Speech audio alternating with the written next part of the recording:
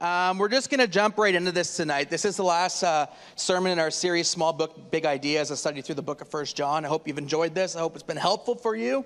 And we got one verse left to look at. So if you got your Bibles, 1 John chapter 5 and verse 21. Now this ends on what I will call a strong note, okay?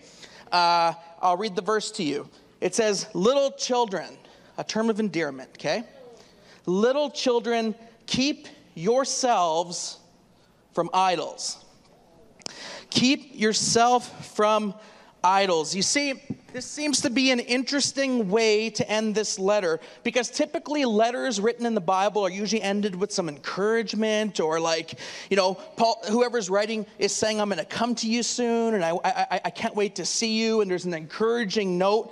And this one kind of ends with a term of endearment, little children or dear children, keep yourself from idols. And so as I was studying this over the last couple of weeks, some scholars were starting to suggest different things. There's a couple who kind of thought, are we missing something here? Like, did part of the manuscript go missing? It just seems like such a sudden end to this book. But in some ways, as I've been studying this, especially this past week a lot, I'm beginning to see that I think this is very purposeful by John to end on this note. Because everything he's talked about, who we are in Jesus Christ, how we show the world that we are Christians and Christ followers, different things like just knowing what Jesus has done for us, not falling into the trap of following the ways of the world, but following the ways of Jesus. It really can be summed up, I think, like this: keep yourself from idols. And so let me try to illustrate this for you just a little bit. When I was in high school in the 90s, I lived up in Thompson, Manitoba. Anybody know where that is? Okay, we got awesome. We got a McDonald's, okay? So that was like the big deal for that city, okay?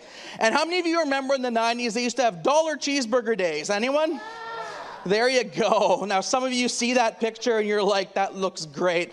Others of you are like, oh my goodness, take that off the screen, right?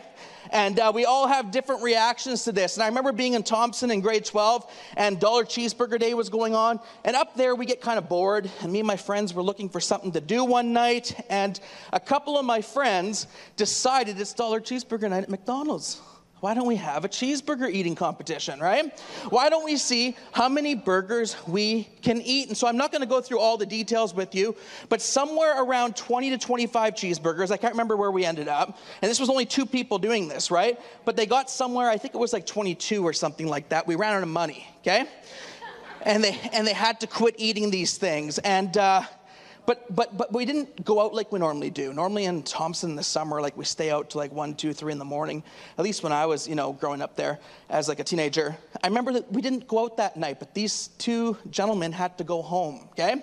And they suddenly were feeling different, they said, okay? And so they went home, and let's just say they slept it off, okay? I'm just going to leave it at that. You could, just don't use your imagination, okay? But they were not feeling good after this cheeseburger eating competition, and they went home. How many of you sometimes get fast food on a whim? Anyone?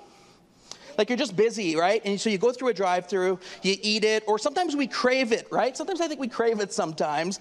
But often I find myself, those cravings or those whims often end with me saying, why did I do this? Anyone? Why did I eat that? Why did I go there, right? What was perhaps tasty, and while eating it, was all of a sudden, gosh, I don't feel so good, and I feel tired now, and I'm not feeling the greatest. You see, our taste buds are not always the most reliable guides to what's healthy and what's not healthy. And if you want to have a meal that you feel good about after, you can't let your appetite have free rein. Can I just say that? And so why am I talking about fast food here? Why did I bring this up? Well, here's why. Because I think what is true with the physical body is also often true with our souls, okay?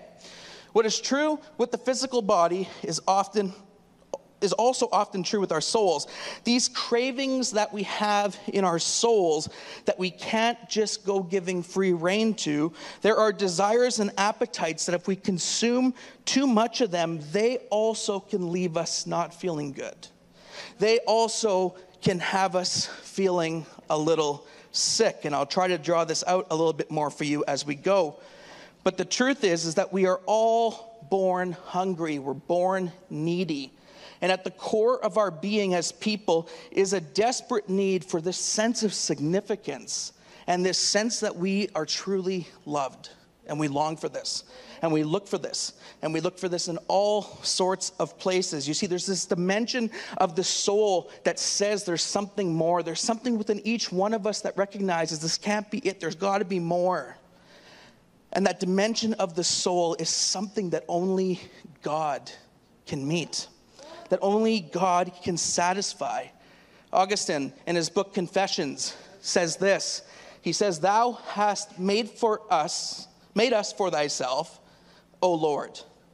And our heart is restless until it finds its rest in thee."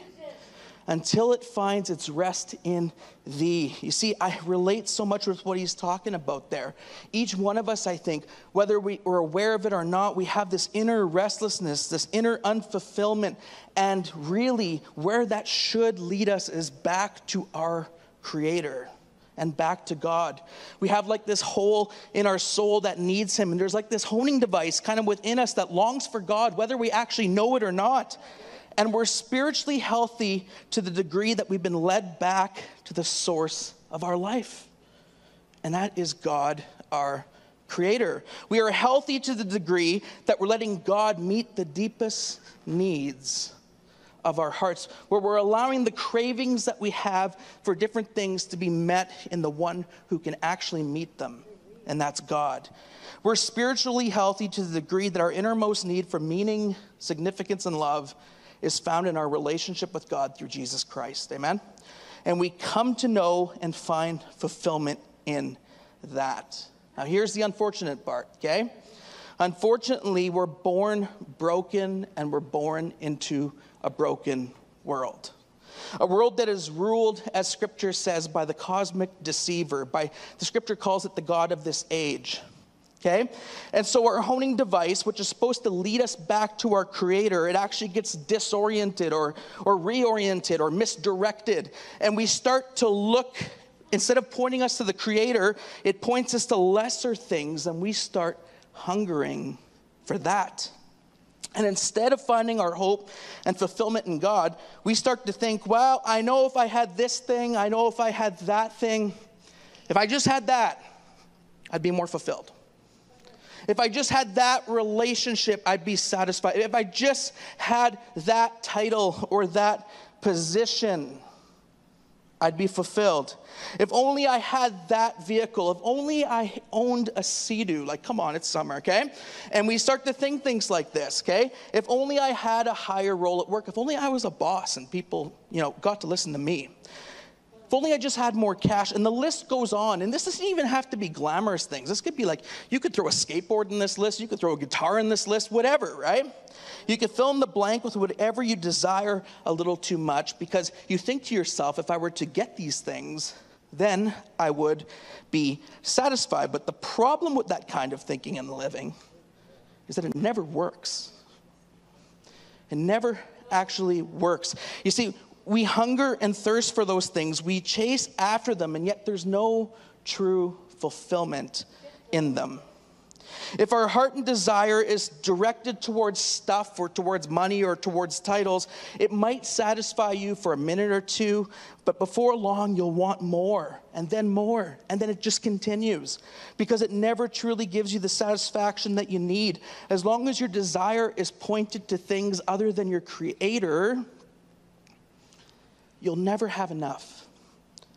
And the truth is that you can get all the pleasures of the world, money, comforts, pleasures, fame. You can get all that you think you need, and it's not going to fill you. But at the end of the day, it likely leaves us feeling more empty, and we begin searching in all the wrong places. And what's happened when we live this way is our honing devices, that part of us that should direct us back to our Creator, often gets hijacked, and it brings grief and it brings unfulfillment on us. You see, the biblical word for trying to meet that innermost need that only God can meet in your life, the biblical word for trying to meet that by something else other than God, the biblical word for that is idolatry. Okay? Idolatry. Happy stuff tonight, right? You see, we often think of idols as these statues sometimes. How many of you, when you think of idols, that's the first place you go, right? You see, in the ancient world, that probably was the case. They would make a golden calf, and people would worship it, and they'd stand before it, and it would be something that was on display. But in the age that we live in, there can be idols all over the place that maybe perhaps we don't even recognize that we've turned them into that. But an idol is anything that we try to use that is not God to play the role of God in our life. Dallas Willard says it like this. He says, what you see when the veil is drawn back on the many spiritualities of our day is that there are so many versions of idolatry. They are nothing but human attempts to use human means to achieve identity and power for the individual. Idolatry is marked by the will to use God for our purposes. So many of our spiritualities today, including many that go under the name of Christian, are really forms of idolatry. And that's a sobering thought to think that we could even take things and twist them so much to get what we truly want that we're missing Him who we truly need. Timothy Keller defines it like this. What is an idol? The question's asked. He says it is anything that absorbs your heart and imagination more than God. Anything you seek to give you what only God can give. You see, an idol is anything that becomes a substitute for God in your life. If you turn to a job or a possession or a relationship or even yourself, these things can become idols if they ever become a substitute for God in your life. So you see, even a good thing can become a bad thing if it becomes a God thing for you, when it shouldn't be in your heart.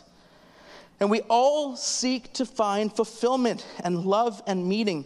And often we seek this out through the wrong things. And when we do this, when we turn to lesser things that are not God, what we do is we create idols that we seek rather than the source of our life.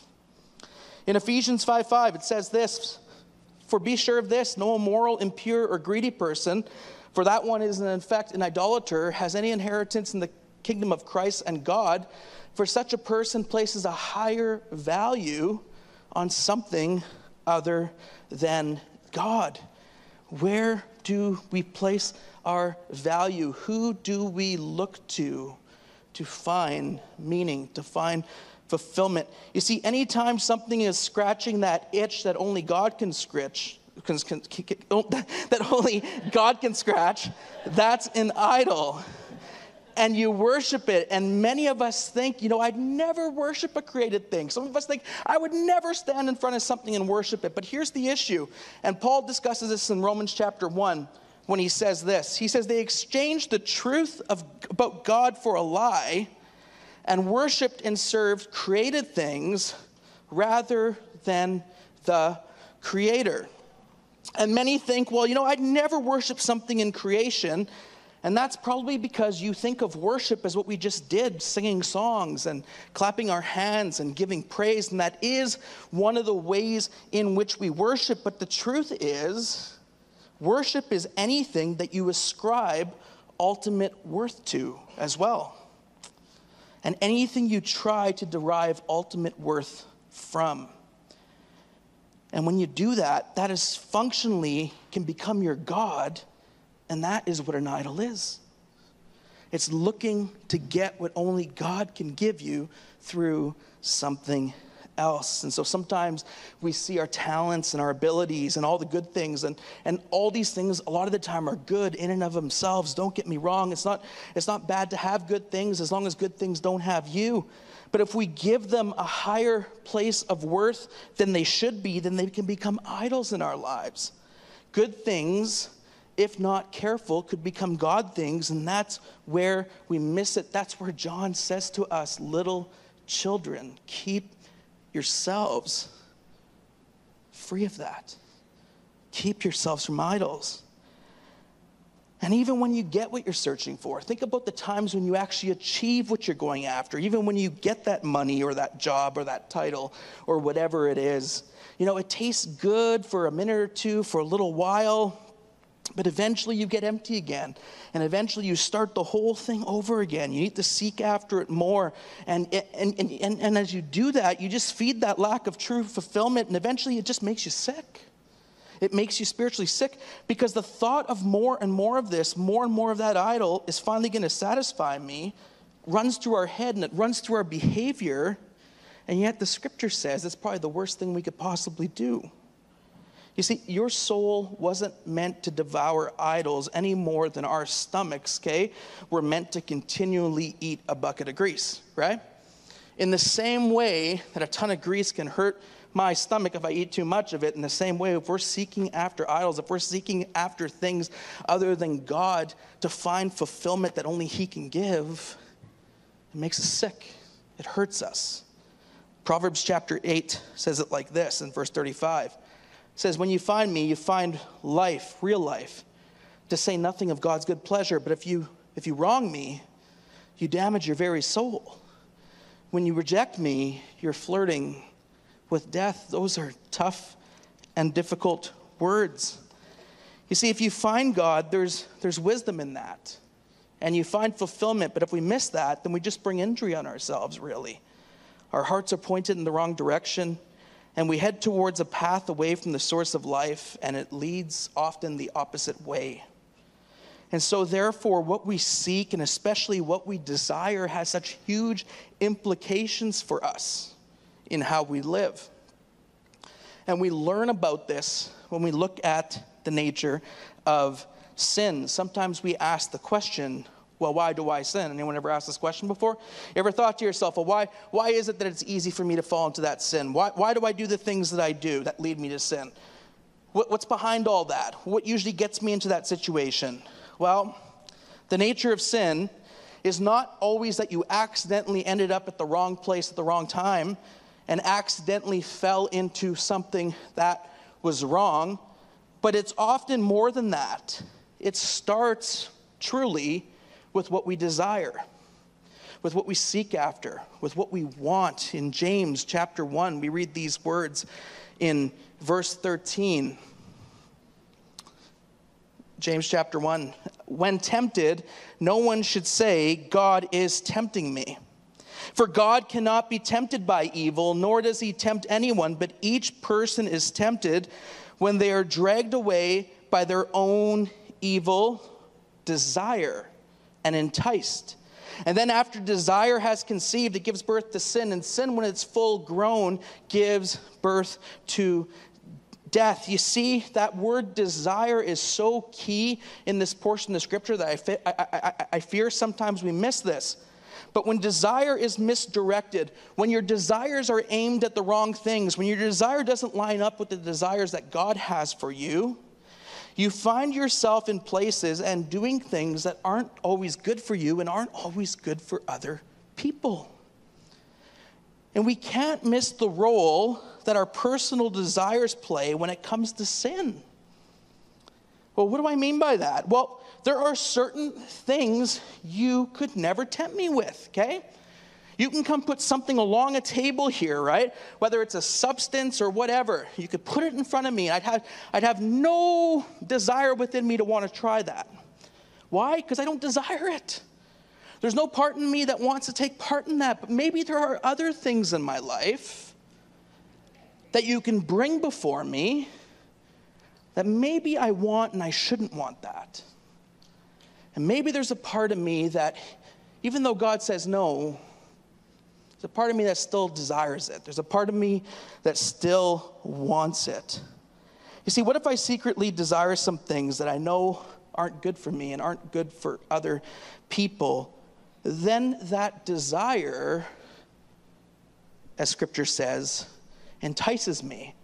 And then when it's full born, it's conceived, it gives birth to sin. And sin, when it's full grown, gives birth to death. You see, the whole process of this often starts with me desiring something that I shouldn't. I heard a pastor preaching once talking about trying to give up a habit, and he prayed and he prayed and he went before God and he went to the altar time and time and time again, and he was trying to shed this in his life. He was trying to get rid of it. He didn't want to be this person, and he was sincere in his prayers, and he went to people and asked them, help me. I want to lose this habit in my life. I want to give this up. And he prayed and prayed, but nothing ever seemed to work, and he kept going back to it. And eventually, one time in his prayer time, he said he heard God like he'd never heard him before, because he said to God, God, why can't I lose this? Why won't you take this from me? And God said to him, the problem here is you still like it. You still desire it. You still want it. And so desire is so important, especially when it comes to the nature of sin.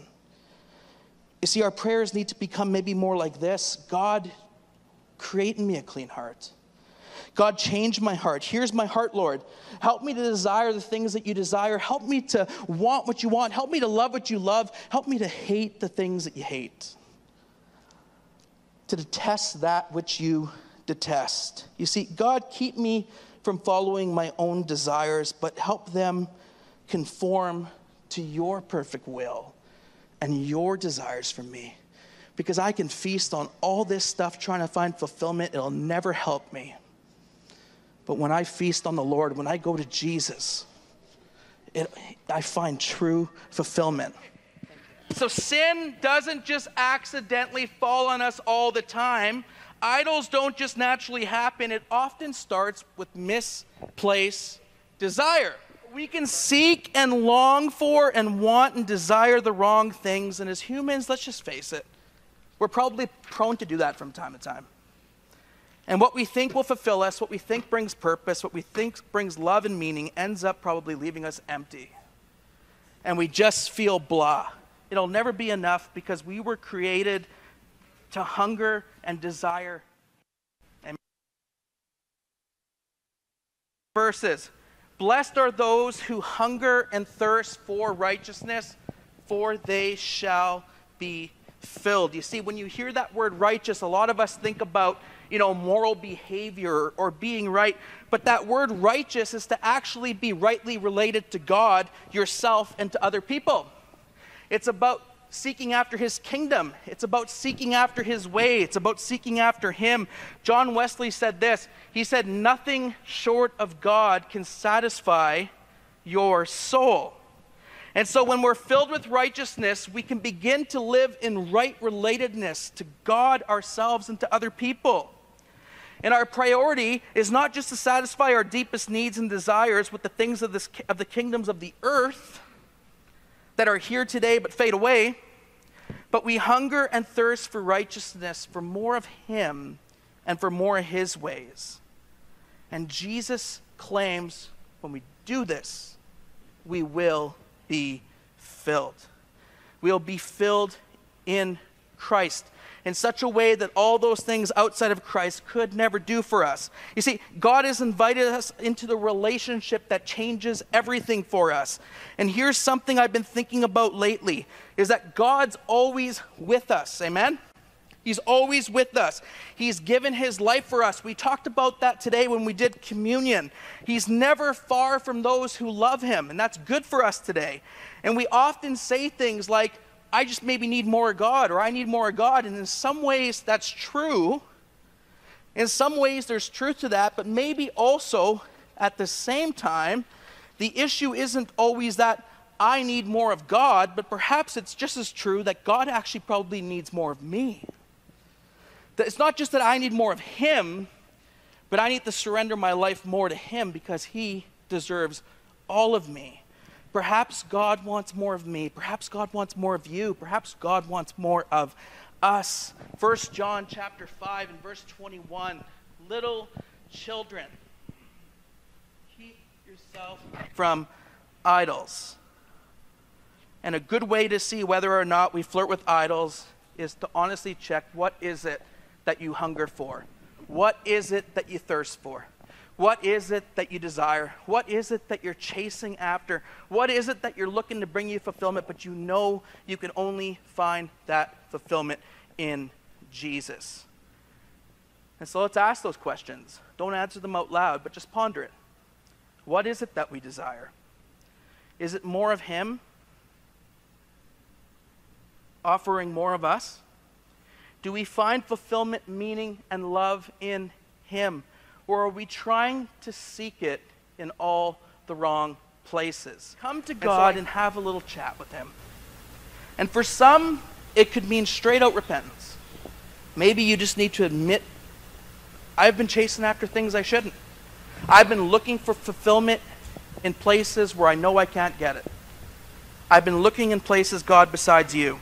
Maybe that's where it starts. For some, it could be recognizing you've spent too much time and energy just seeking after the wrong things, and you just need to come before him, and you need to say sorry.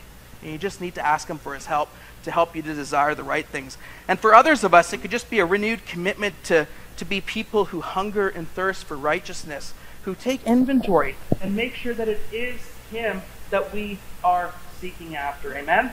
And so I end with the words that end the book of 1 John. Dear children, little children, keep yourself from idols.